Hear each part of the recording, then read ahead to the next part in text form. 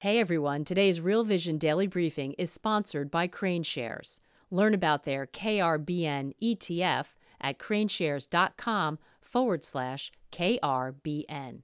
Now to the top analysis of today's markets.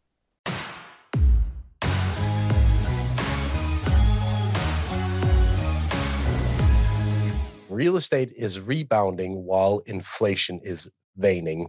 Is risk back on? That's the question of today's edition of Steno Signals. My name is Steno. It's great to be back on air after a few weeks off air with Steno Signals, and we have plenty of stuff to discuss today, not least in relation to the housing data that we've received from the US over the past week, paired with news on inflation. I actually think those two themes tie very well together. So let's have a look at the details of the housing market right now and why we also see positive spillovers to commercial real estate. This week, we received news from the print on housing starts in the US. And as far as I remember, this is one of the biggest positive surprises in a long while for housing starts in the US. It printed way above consensus, meaning that the new starts of home building is basically rebounding to an extent not expected by economists nor any other pundits out there. And this is, of course, of relevance in an economy that has been slowing since housing is a great part of the U.S. economy. And when housing starts rebound, it is typically a sign that the economy is not doing as poorly as expected. So, of course, the market also reacted to this, and the Federal Reserve is now expected to hike in July, based, among other things, on this print from housing starts. And it was a major surprise to many. And I think it is a symptom of a broader trend in real estate over the past, say, 3-4 months here. If we look at the supply in real estate, we now have a situation with waning supply again, meaning that it is easier for demand to outpace supply than it was just a few months ago. And I think we're back to a discussion on what I call the golden handcuff syndrome. A lot of people are stuck with 30-year fixed mortgages at, say, 3% from the pandemic. And now that mortgages are printing at rather 7.5% or thereabout, there are simply no reasons to move unless you're forced to, meaning that the supply in the housing market will stay extremely tight until the labor market deteriorates. And we're still probably at least a few months, maybe even a few quarters away from that point. So the housing market supply will remain very tight, meaning that the demand, even at interest rates of, say, 7 to 7.5 in the mortgage space, will continue to sort of support a decent market functioning and a price action that is much better than feared. And if we look at pending home sales relative to the real estate price index, we also see how pending home sales is relatively low, meaning that the transaction volume is still low, simply as a consequence of a lack of supply.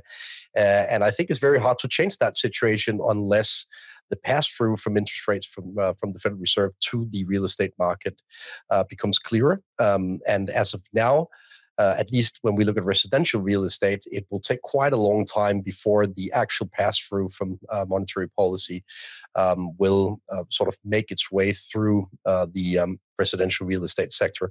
But if we look at the real estate sector in a broader setting, including commercial real estate, I'd say that we still have less clear trends, at least seen from a positive perspective in the commercial real estate sector. The reason is that the average duration of loans in commercial real estate is much less mature than what's the case in residential real estate. So simply the duration is shorter on average. And that also means that the spillover from monetary policy to commercial real estate is clearer. Alongside that, we obviously have the work from remote trend still ongoing. The latest data I've seen from San Francisco is outright abysmal. 30 to 40% of the volume of calls made, for example, downtown in San Fran relative to pre-pandemic levels. So it basically means that the work from remote trend has remained intact even after the reopening of the US economy. And there are more or less no signs of a true return to pre-pandemic trends. And if we look at the price trends in the commercial real estate space, it is very visible that the office space is the subsector hit the worst as a consequence of this work from remote trend. And we know that a lot of refinancing of loans in commercial real estates will happen over the next, say, 12 to 18 months, meaning that the pass-through from interest rates will be a lot clearer in this particular part of the real estate sector, making me a lot more worried about commercial real estate than residential real estate at this juncture. But it's not all rosy. If we look at delinquency rates in the US, they are on the rise, and this is typically something that we see, I'd say, in between 6, 9, 12 months ahead of the recession, that delinquency rates start to rise as a consequence of interest rates on the rise, and so on and so forth. So there is a pass-through from the fiscal and monetary policy setup currently, but it just takes a while longer than usual in residential real estate, since a lot of people locked in those 30-year fixed mortgages during the pandemic, making it a long journey to sort of put the residential real estate under pressure compared to commercial real estate. And if we look at price trends in resi real estate, we've actually seen a rebound in sharp contrast to what essentially everybody expected just a few months back. Both on the West Coast and on the East Coast, we've seen a steadying of the ship, so to speak. And especially on the West Coast, it is a game changer that we've seen a rebound in house price trends. Hopefully, for the sake of the commercial real estate owners, we will see spillovers to commercial real estate from this as well. So far, it is not as evident, but it is also evident, just not to the same extent across hotels, retail, etc. But residential real estate is rebounding, that is safe to say. And I mean, the mere fact that we went from, say, 7% mortgage rates to 6% in the early parts of the year actually allowed some mortgage applications to resurface. And I think that's, we basically see the repercussions of that already now, price-wise, across the landscape. In terms of the commercial real estate sector, I mean, structurally speaking, over the next, say, 1 or 2 years, I remain very skeptical that this is a sector that will perform once all of the refinancing of loans will feed through the system. So who are the backholders of the exposures in commercial real estate space? If you look at the chart here, the dark blue colored area at the bottom shows the percentage of the exposure towards commercial real estate loans held by banks, and smaller regional banks actually make up a large portion of that banking exposure. So this is something to watch still when it comes to the banking sector in the US, and also exposures in particular in regionals. I would be surprised if this is already a story of the past, given the amount of refinancing that we have just ahead of us in the commercial real estate space. And bear in mind that this is an issue for mainly regional banks, not to the same extent, at least not from a relative perspective, for larger banks. So why does this rebound, both in sentiment among home builders and the actual rebound in price action in real estate, carry spillovers to the inflation picture? Or rather, maybe vice versa. Why is the inflation picture relevant for this discussion? Well, if we look at what I call the circle of life, it's a sort of a wheel of the overall inflation picture in the economy that I've created. I think that we see signs now of a clear decline in prices of what I will call input costs for construction companies. Right about every commodity relevant to the real estate sector has dropped in price over the past 9 to 12 months. We see an outright decline in commodities as a consequence of a decline in the amount of money in circulation, basically. And when we see a decline in the commodity space, it typically spills over to what I call input prices in the producer leg of the inflation equation. And once input prices start to decline, we should also expect output prices to decline. So the house of the price of the price of the house when you get the keys is simply lower than it was 3-6 months ago. And that is of relevance also for the discussion on consumer price inflation. When input costs drop, we know that is a certainty already now. We see it month after month in the US number, but also elsewhere around the globe, especially in Canada. We know that output costs ultimately drop.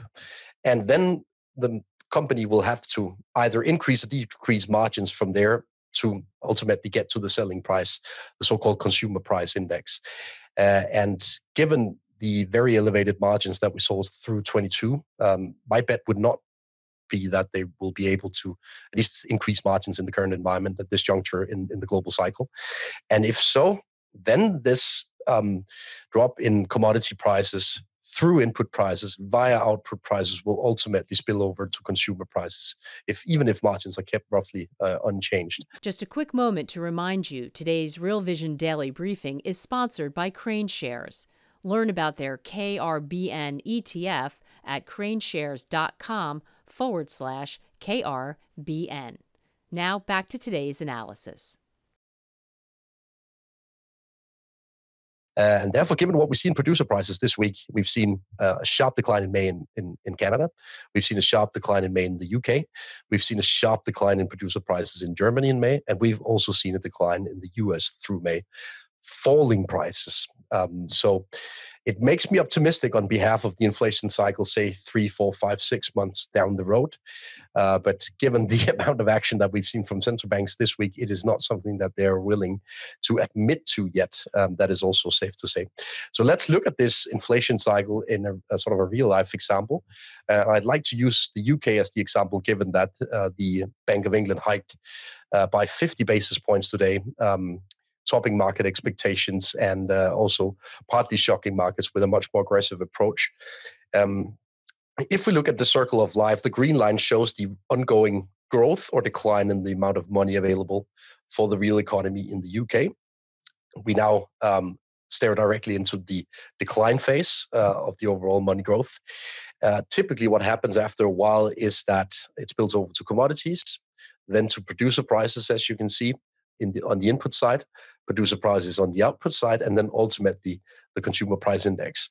And it is actually ranked from left to right, given the sort of line of events in the life cycle of inflation. So I'm starting to convince myself that the signals that we get from the producer leg of the equation are as firm as they get, basically, given the current development in price pressures in commodities.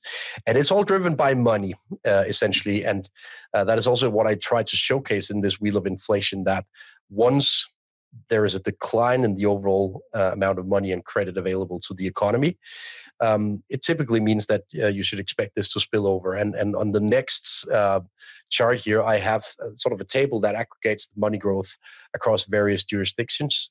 And we have the money in outright decline in both China, the US, Europe, and also the United Kingdom. So, I mean, it is a general trend across the entire global macro landscape that the growth in money is now declining on a month-on-month basis. And I think we should expect this to slowly but surely pass through this life cycle of inflation and ultimately reach consumer prices. So now I'm asking a question that I will probably get a lot of questions on after asking it, because could this essentially lead to deflation in 2024? I wouldn't rule it out, at least, given that we see price declines in the producer leg of the price equation. If margins are kept intact, that could lead to price declines in the consumer part of the equation. And that is, at least on paper, a deflation scenario defined, right? If we look at the development in M2, so the broad money base in the US versus the CPI, there is historically been a lag of, say, in between 1.5 and 2 years between the decline in money and the subsequent decline in prices. So that means that 2024 is one to watch for when it comes to price action, since there is an outright risk of falling prices. And you could actually welcome such a scenario at this juncture. Not if you have a lot of debt, but if you haven't, then falling prices would be clearly a win-win scenario. And it's actually the same in Europe if we look at the developments in M2 relative to the consumer price index in Europe. There's this time lag of, say, in between 18 and 24 months between the decline in the money growth until we actually see a broad-based deceleration and decline in the overall consumer price index. And I mean, given this historical correlation, I'm tempted to say that we will be surprised on the low side on inflation next year, but it just takes a while before it makes it through the entire system. First, a decline in money, then a decline in commodity prices, then a decline in input prices, then a decline in output prices, and ultimately a decline in consumer prices. So we need to be patient, and that is also why central banks have lost patience. Let's look at a few charts on why I find this pattern to be historically very stubborn. If we look at commodities relative to producer prices, we have a very strong relationship between commodity prices dropping and producer prices dropping ultimately. And that is the juncture we are at right now. Commodity prices have been falling over the course of the past 2-3 quarters, and they've now led producer prices into negative territory, as you can see from the chart here. This is US data, by the way. Is the PPI, so the producer price index, then a good leading indicator for consumer prices? Well, let's take the Canadian case first. If we look at Canadian producer prices relative to Canadian consumer prices, we actually have a chart that looks as deflationary as it can, I think, in Canada, given that we now have an outright decline, both on a monthly and a yearly basis in producer prices. And typically it spills over all the way through the inflation equation to consumer prices with a time lag of, say, 5 to 6%. And the same is the case in the UK. They've used the most recent very poor CPI report from the UK as an excuse to hike by 50 basis points today. I get why they do it, and I probably also think it's the right move. But if they look a bit ahead and look at producer prices in the UK, they actually have a pretty decent leading indicator for the consumer prices in between 5 and 6 months down the road. And I think that's at least of relevance to the discussion on fixed income and interest rate markets right now, that central banks, they kind of fear trusting this framework that I'm currently laying out. Basically, as they've been wrong on right about everything since 2020. So I think the appetite to try and forecast what's ahead is extremely low at central banks right now. And that also means that they can hike interest rates, even though they're well aware that the disinflation or maybe even the deflation is very present in earlier stages of the inflation cycle than in consumer prices. And ultimately, what I wanted to show here before we get to the questions is a couple of charts on the inflation outlook relative to the most updated projections that we have from central banks, because I find that to be the ultimate question to answer, both when it comes to the commercial real estate market, the real estate market overall, but also the road ahead for fixed income. Will central banks be surprised on the low side of their inflation expectations or on the high side?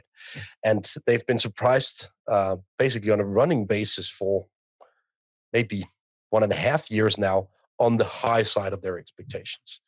But if we look at producer prices, so an early leg in this inflation cycle relative to their consumer price index forecast. Let's take the US as an example first. Then I would actually say that we have a pretty decent risk reward and maybe even a relatively high probability of betting on central banks now being surprised on the low side of their expectations. So the pink vertical line is the 2023 year-end forecast for the CPI in the US made by the Fed. And as you can see from the PPI on the chart in the lighter blue, there's a pretty decent chance that we will get below that point in the consumer price index already before year end. And that will allow the Federal Reserve to be positively surprised, you might argue. If we look at the same equation in Europe, I think it looks even clearer. The European Central Bank updated its inflation projections just last week, and they now expect European core inflation to print on average at 5.1% through the year. And the dark blue line here is the core PPI, so the producer price index without energy and food costs. And it looks relatively clear to me that we will have surprise on the low side. And we essentially, and now I sound a bit too cocky to what's fair, we essentially already know that if the typical patterns unfold through the cycle of inflation. This was sort of a short introduction to a broader framework I've made on inflation. I've labeled it the circle of life and inflation, and I actually think that if we track the developments in some of the earlier parts of this chain, we will be able to pinpoint where the inflation developments further down the road is headed. And I finally think that there is a decent chance that central banks will be surprised on the low side, even though they've been constantly surprised on the high side of expectations when it comes to inflation over the past 1.5 years here. I will conclude my early remarks here with a big question mark, but also a very interesting chart in relation to this. Should we assume that the Federal Reserve has already paused the hiking cycle? Not only skipped the meeting, but paused the hiking cycle from here. It's debatable. Then I would argue that the lower inflation paired with current positioning, paired with the possibility of at least a sentiment rebound in commercial real estate and real estate, should lead to risk on for, say, the next 1 or 2 months. Typically, what we observe in markets such as the S&P 500, 100 days after the pause in a hiking cycle, is that the S&P 500 rallies. It typically drops again, but it rallies right on the back of that pause. So should this be a pause? I'm not overly convinced, but should it be a pause, then positioning is very wrong-footed here, and we should expect risk assets to perform over the coming 1 or 2 months. I'll take a few questions now. We have a question coming in from Will. He's asking me, hi Andreas, the key difference of opinion between Raoul and Julian Brigden is that Raoul thinks the recession was already priced in, whereas Julian thinks it's yet to come and risk assets will fall in Q3, Q4. Where do you stand? As of now, I stand in Raoul's camp. I think positioning is extremely negative. If housing rebounds, as we have very early evidence of, we should probably expect the recession talk to be postponed, say another quarter, maybe even 2. And that is of relevance for the current positioning in equity space, where most real money players, be it pension funds, asset managers, or the likes, remain underweight equities relative to benchmarks. I also have sympathy for Julian's view. I just think that the ultimate recession is being postponed, once again, due to this temporary tailwind to the real estate market from falling commodity prices and a pickup in sentiment due to falling inflation. We have a question on crude oil in relation to this discussion on inflation and the housing market. Sandy asking, what's the outlook for crude here?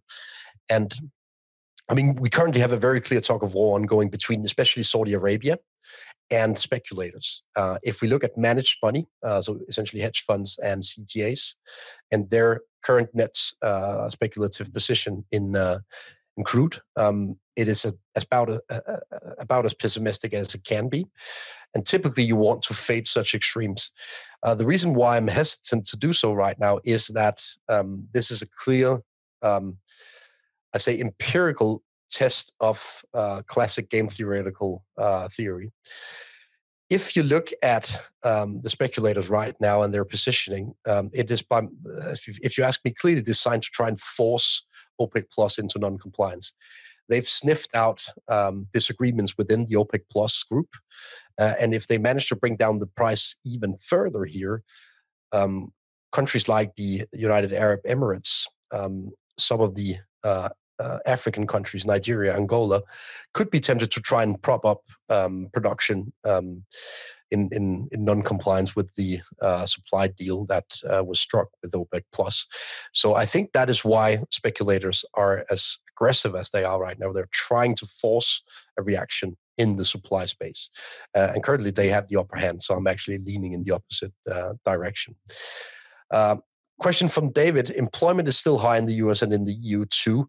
How can there be any deflation with such a high employment number? Impossible. Inflation will shoot up again.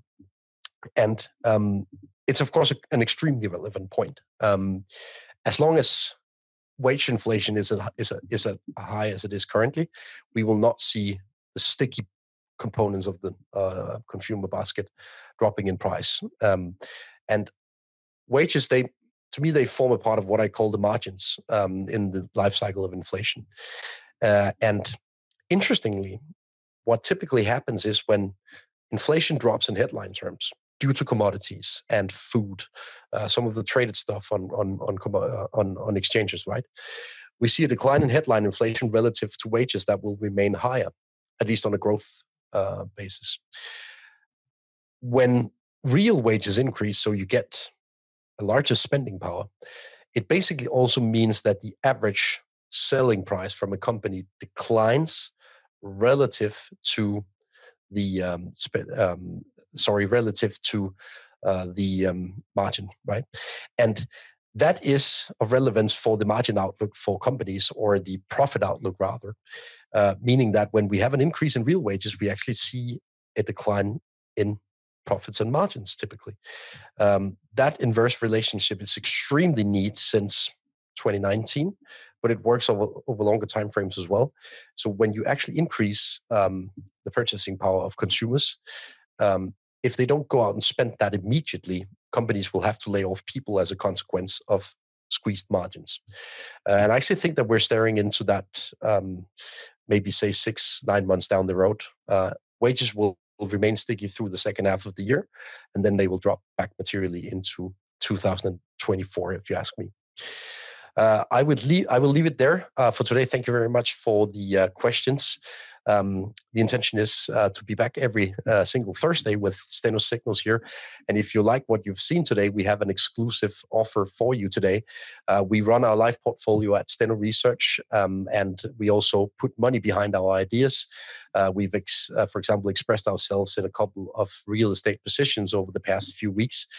So an exclusive offer for you out there. You can get 40% off your purchase at stenoresearch.com if you visit realvision/Steno. That will guide you directly to the subscription page. And this is an exclusive offer for the community here. I'd like to remind you that this is a window into my thinking, into my methodologies. I cannot guarantee you that you have the same risk appetite or the same risk horizon as me. But what I can guarantee you is that we will be back week in and week out with the latest from global macro and how to trade it. Thank you very much for watching. Thanks for joining us, everyone. Today's Real Vision Daily Briefing is sponsored by Crane Shares. Learn about their KRBN ETF at craneshares.com/KRBN.